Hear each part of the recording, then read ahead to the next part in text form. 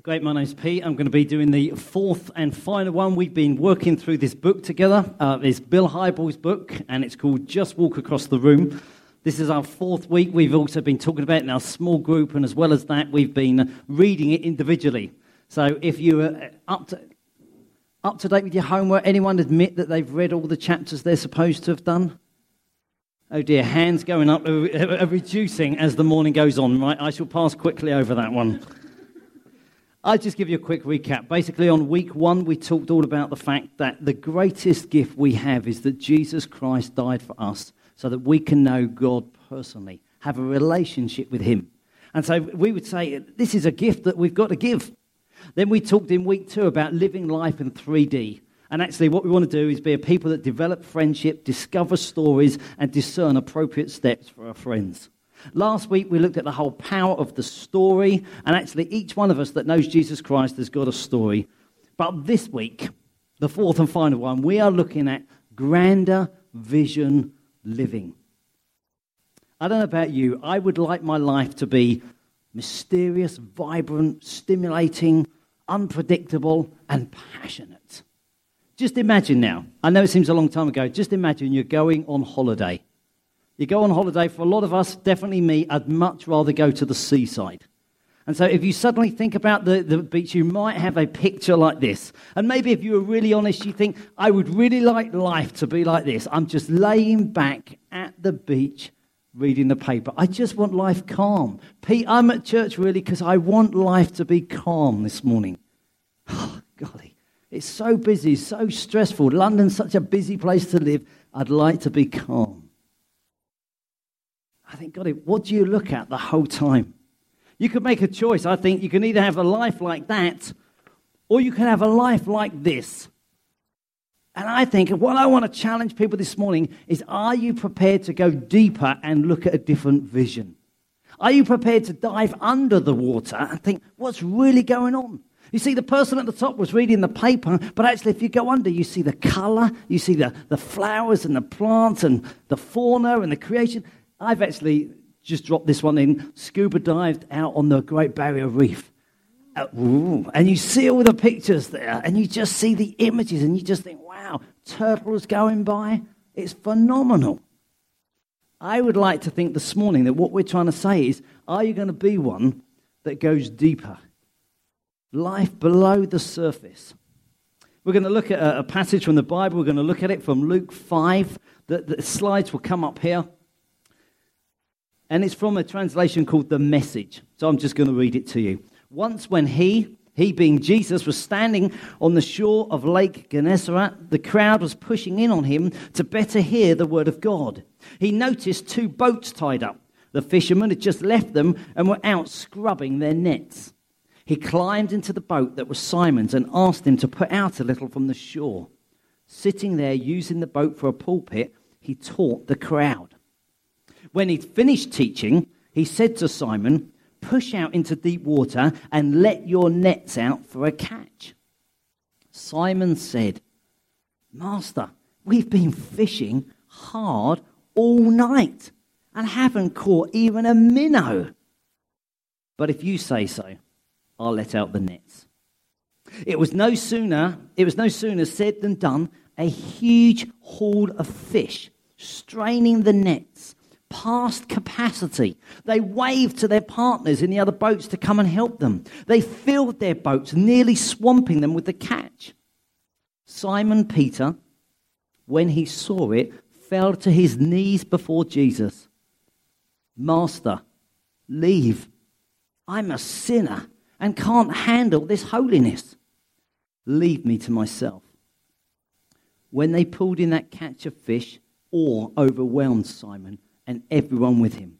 It was the same with James and John, Zebedee's sons, co-workers with Simon. Jesus said to Simon, there is nothing to fear. From now on, you'll be fishing for men and women. They pulled their boats up onto the beach, left them, nets and all, and followed him. Some of you might have heard this story before. Some of it might be a completely new story from the Bible. I mean, I just try and imagine the excitement, the elation of how Peter, James, and John must have felt. Their nets were bursting. I mean, the boats were sinking. I mean, this is big payday. This would have been phenomenal for them. I wonder what's been your best ever day at work. I used to know a stockbroker, a friend of mine, and he said if they made £10,000 a day at work, they'd had a bottle of champagne. And at the end of the day, he made 10,000 bottles of champagne. And he said, in the end, he said, we were having a bottle of champagne every day. Great days. You know, he's like made loads of money. What's your best day? You see, I think what Jesus is saying, guys, imagine the best life can get. Now I want to take your vision even deeper. Imagine what would be the most productive, best day that you possibly could. I want to make it even more interesting. You know, these are fishermen. Jesus was saying to them, look, forget the 6 inches. I want you to dream about the 6-footers. This is no longer just about little fish. I want you to dream about catching men and women. For me, this was his vision. He was saying, I don't want you just to live life reading a paper. I want you to go deep and discover something of beauty and interest. Don't you find it an interesting way that Jesus would call people? I mean, this is like the Son of God walking on earth, a miracle like that. But he wanted to say to them, I want you to see something better. I think he's throwing out a challenge to us. Whether you're a fisherman, a businessman, a businesswoman, a bus driver, the president. I don't think the president's here today. But whatever your role is, housewife, shop worker, parent, are you going to throw your one and only life into pursuing small fish? Or will you risk tossing your nets out there in anticipation of catching human-sized fish? And I think this is the challenge that we're looking at, which is this final chapter of the book here. So my observation number 1 is this. The priority with Jesus is always people. Jesus desperately wanted these 3 career fishermen and say, come on, I want you to understand my priority is people. In this whole series that we've looked at, this is our 4th week, as we've said, it's been about leaving our own comfort because we care so much about other people.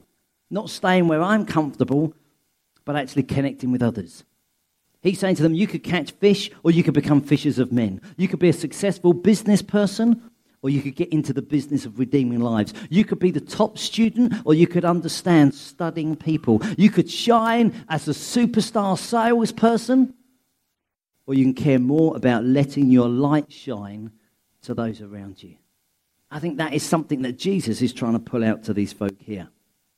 It says in Matthew 5:16, and this is a paraphrase, let your light shine before others in such a way they may see your good works and glorify your Father in heaven. Let your light, this is what he's saying. This is what he's saying to us as a church. Some of you, it's your first time with us. We've been going as a church since January.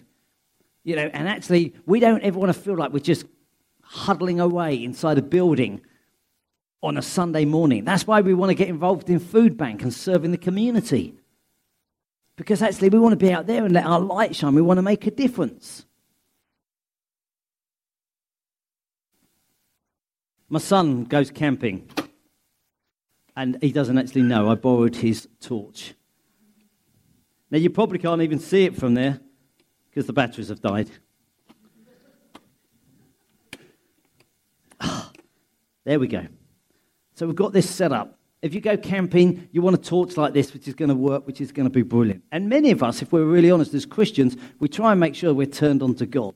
As Christians, we suddenly think, I would like to read my Bible. I can't quite sing like Margaret, however hard I try, but actually I want to raise my voice to God. We want to shine our light, can be the way of it. But if we're really honest, many of us have switched our light on, but we've just hidden it. The light is still switched on. The batteries are still working. We're still trying to do the best that we possibly can. And I think this whole series has been almost a case of, come on, I want you to pull your light out so that people can see your light. I don't want it to feel like it's just suddenly hidden away. And I think if we're really honest, our danger is that we can be Christians and we try to be switched on to God. Even say, oh, we give our money or we want to be full of the Holy Spirit, but actually we've just been hidden away. This series is saying, oh, come on, let's try and be those that are visible, those that are seen, those that care about others. You see, this whole campaign is one way of seeing God's kingdom come on earth, but it's also a way of impacting us as Christians. We grow when we're serving our King. And I think this is part of what we're being called to do. You don't have to be more talented, any richer, any slimmer, any smarter.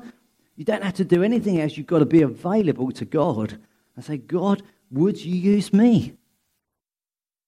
I guess I want to throw out that challenge again. How would you want to live your life?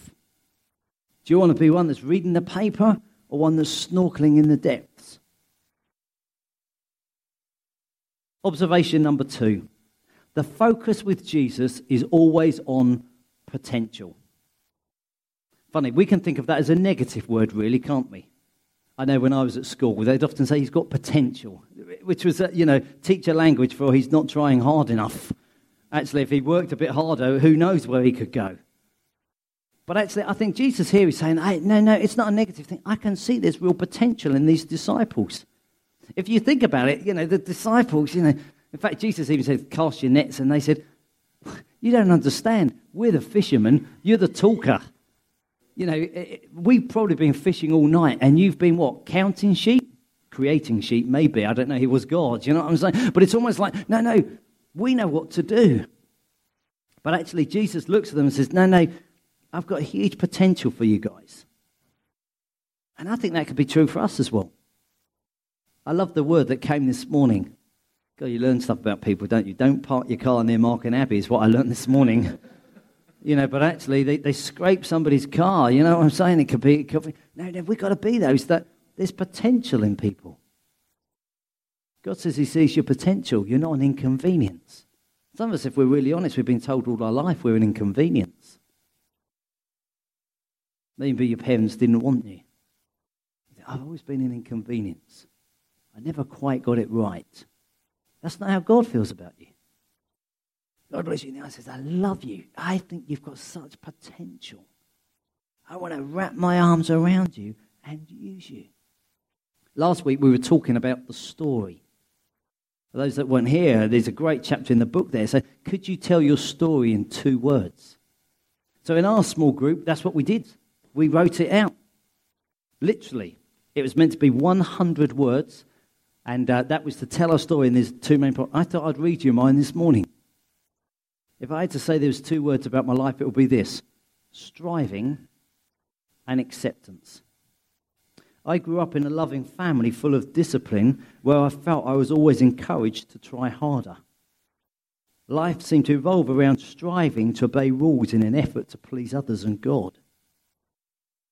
I was 9 years old when the words of the old hymn, "Just as I am, I come to thee," helped me to see I could approach God through Jesus Christ just as I am.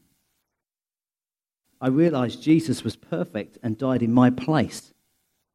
When God said he loved Jesus, he actually says he loves me.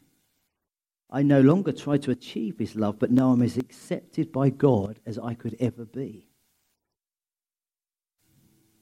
What about you? See, God said, there's some potential in this guy. I believe that God would want a story over each one of us.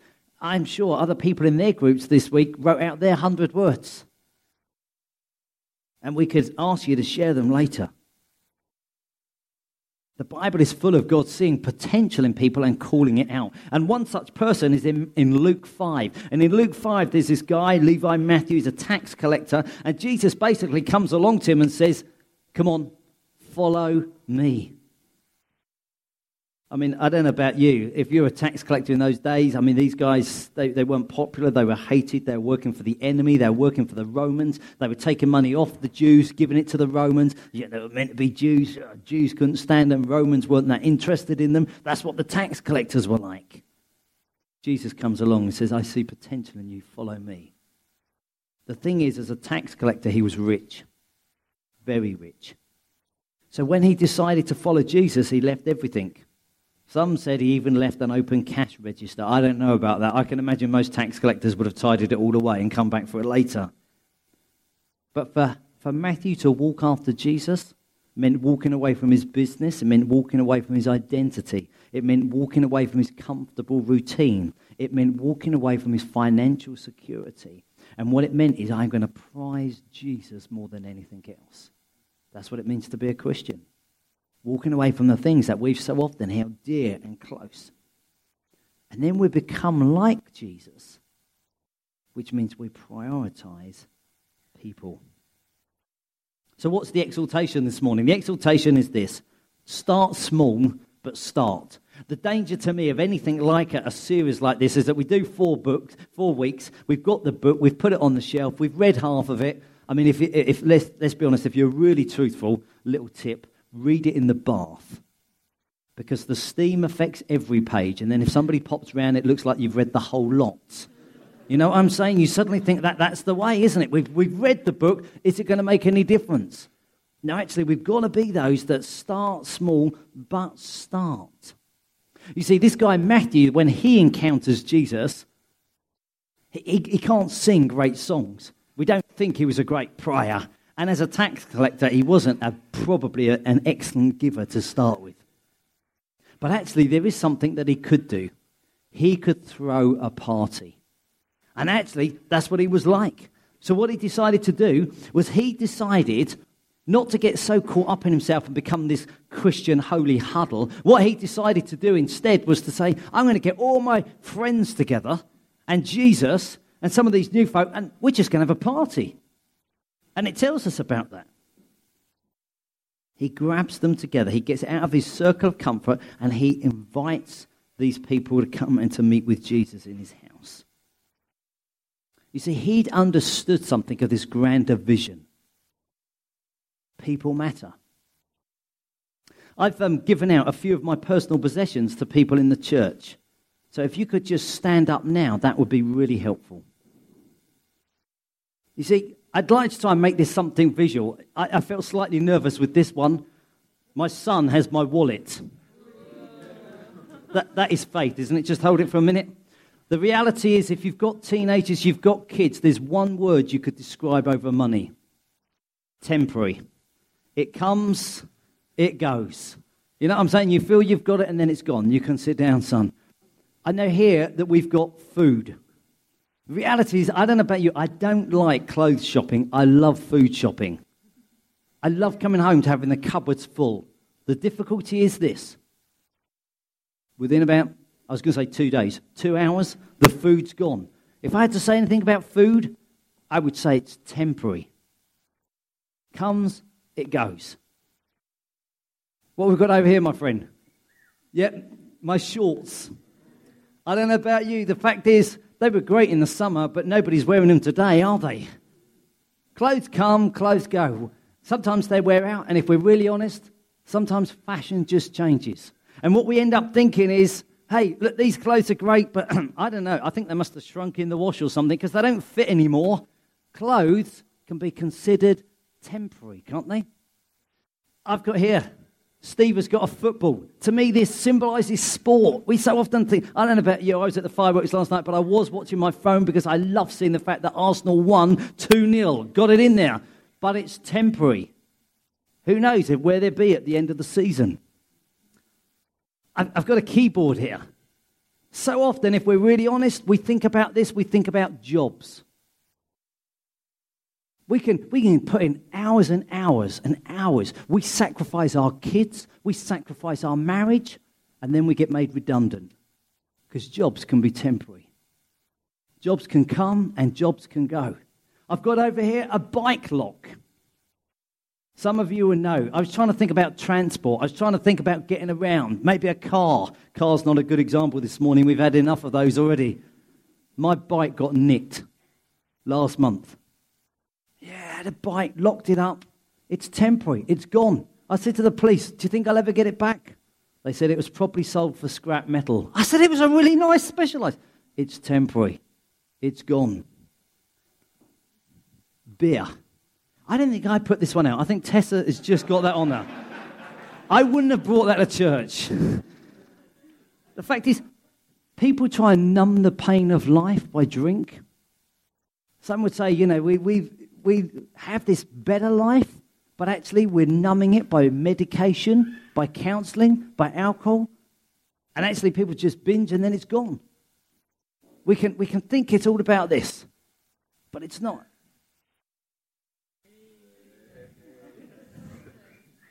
Your hair.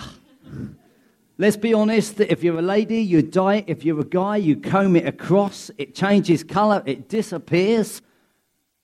But it's really symbolic of our health. For so many of us, if we're really honest, we can think, we're invincible until we go to a doctor and they suddenly say the test results are not good. We think, we're going to last forever. We try and pretend that. Sorry, that is temporary. Edward, why don't you stand? Because I think if Jesus was going round, he'd have stuck stickers like that on everyone there.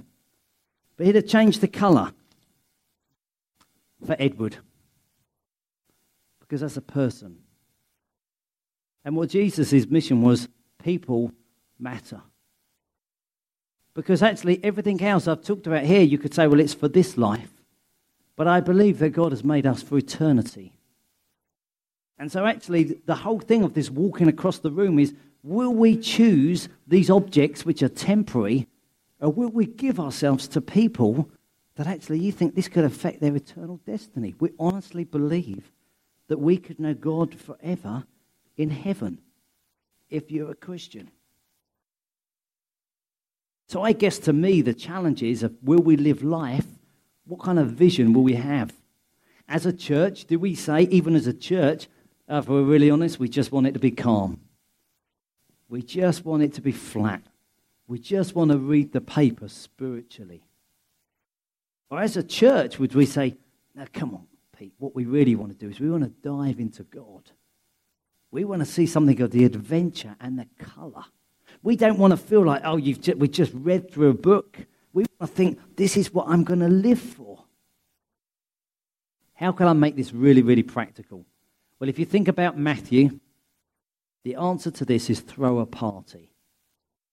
And so therefore, if I had some practical application to anyone here today, okay, Pete, yeah, I'm with you, I'm on board, I want to live like this, I would say this, throw a party.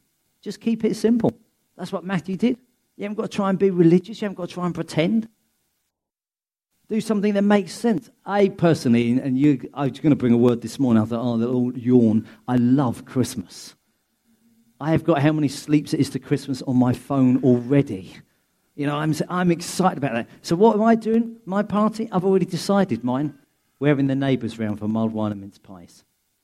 I've done it for the last 2 years. In fact, we were at a firework event last Saturday with my next door neighbours.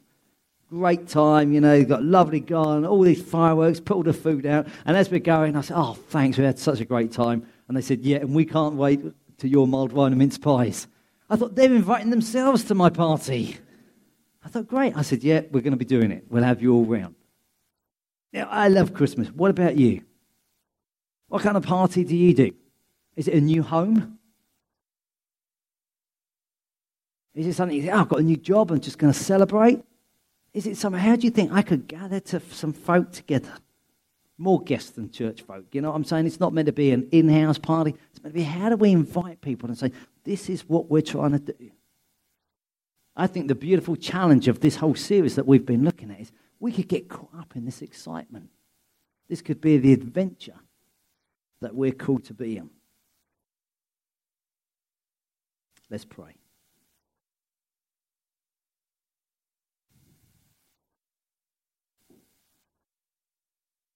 Jesus, we want to thank you so much. You died on a cross for us. We want to thank you, the greatest gift that there possibly is the fact we can know peace with God because of what you have done for us. Oh, we thank you we're not an inconvenience to you. We thank you that you love us.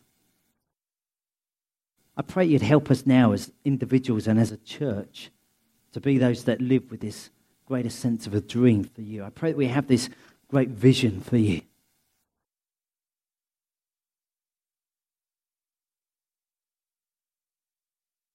I'd just like to pause for a moment. I know I put post-it notes on there, but some of you, if you're really honest, you think, actually, Peter, I have lived for my health. I have lived for my job. If I'm honest, I've lived for a drink, a party at the weekend. I've lived for fashion. If I'm honest, I've lived to eat.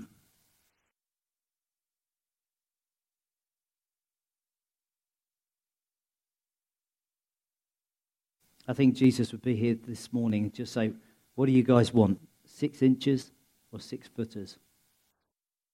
Do you want to settle for the small things in life? Or do you want to dream for the bigger, the deeper? I can't pray on your behalf. We're just going to pause. And you can just pray to God yourself.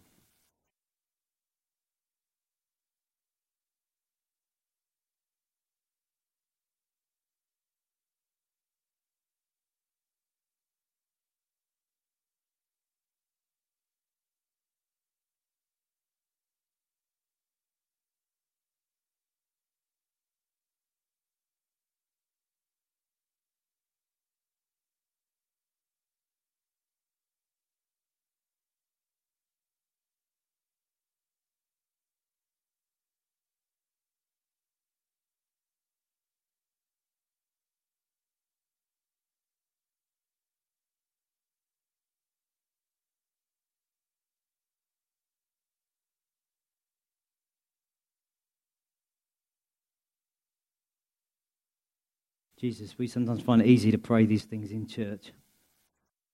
It's like we're just taking a time out of life. I pray you'd help us to live this. Help us to live it this week.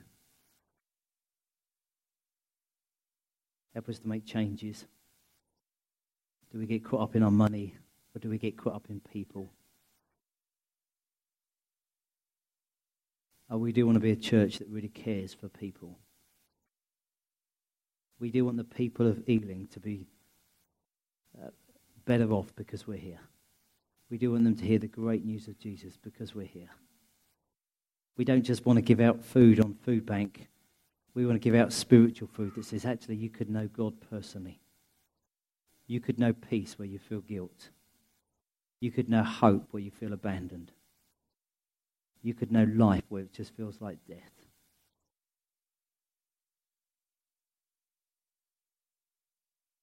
Help us to be those that live for that grander vision, I pray. Let our light shine, we pray, in Jesus' name.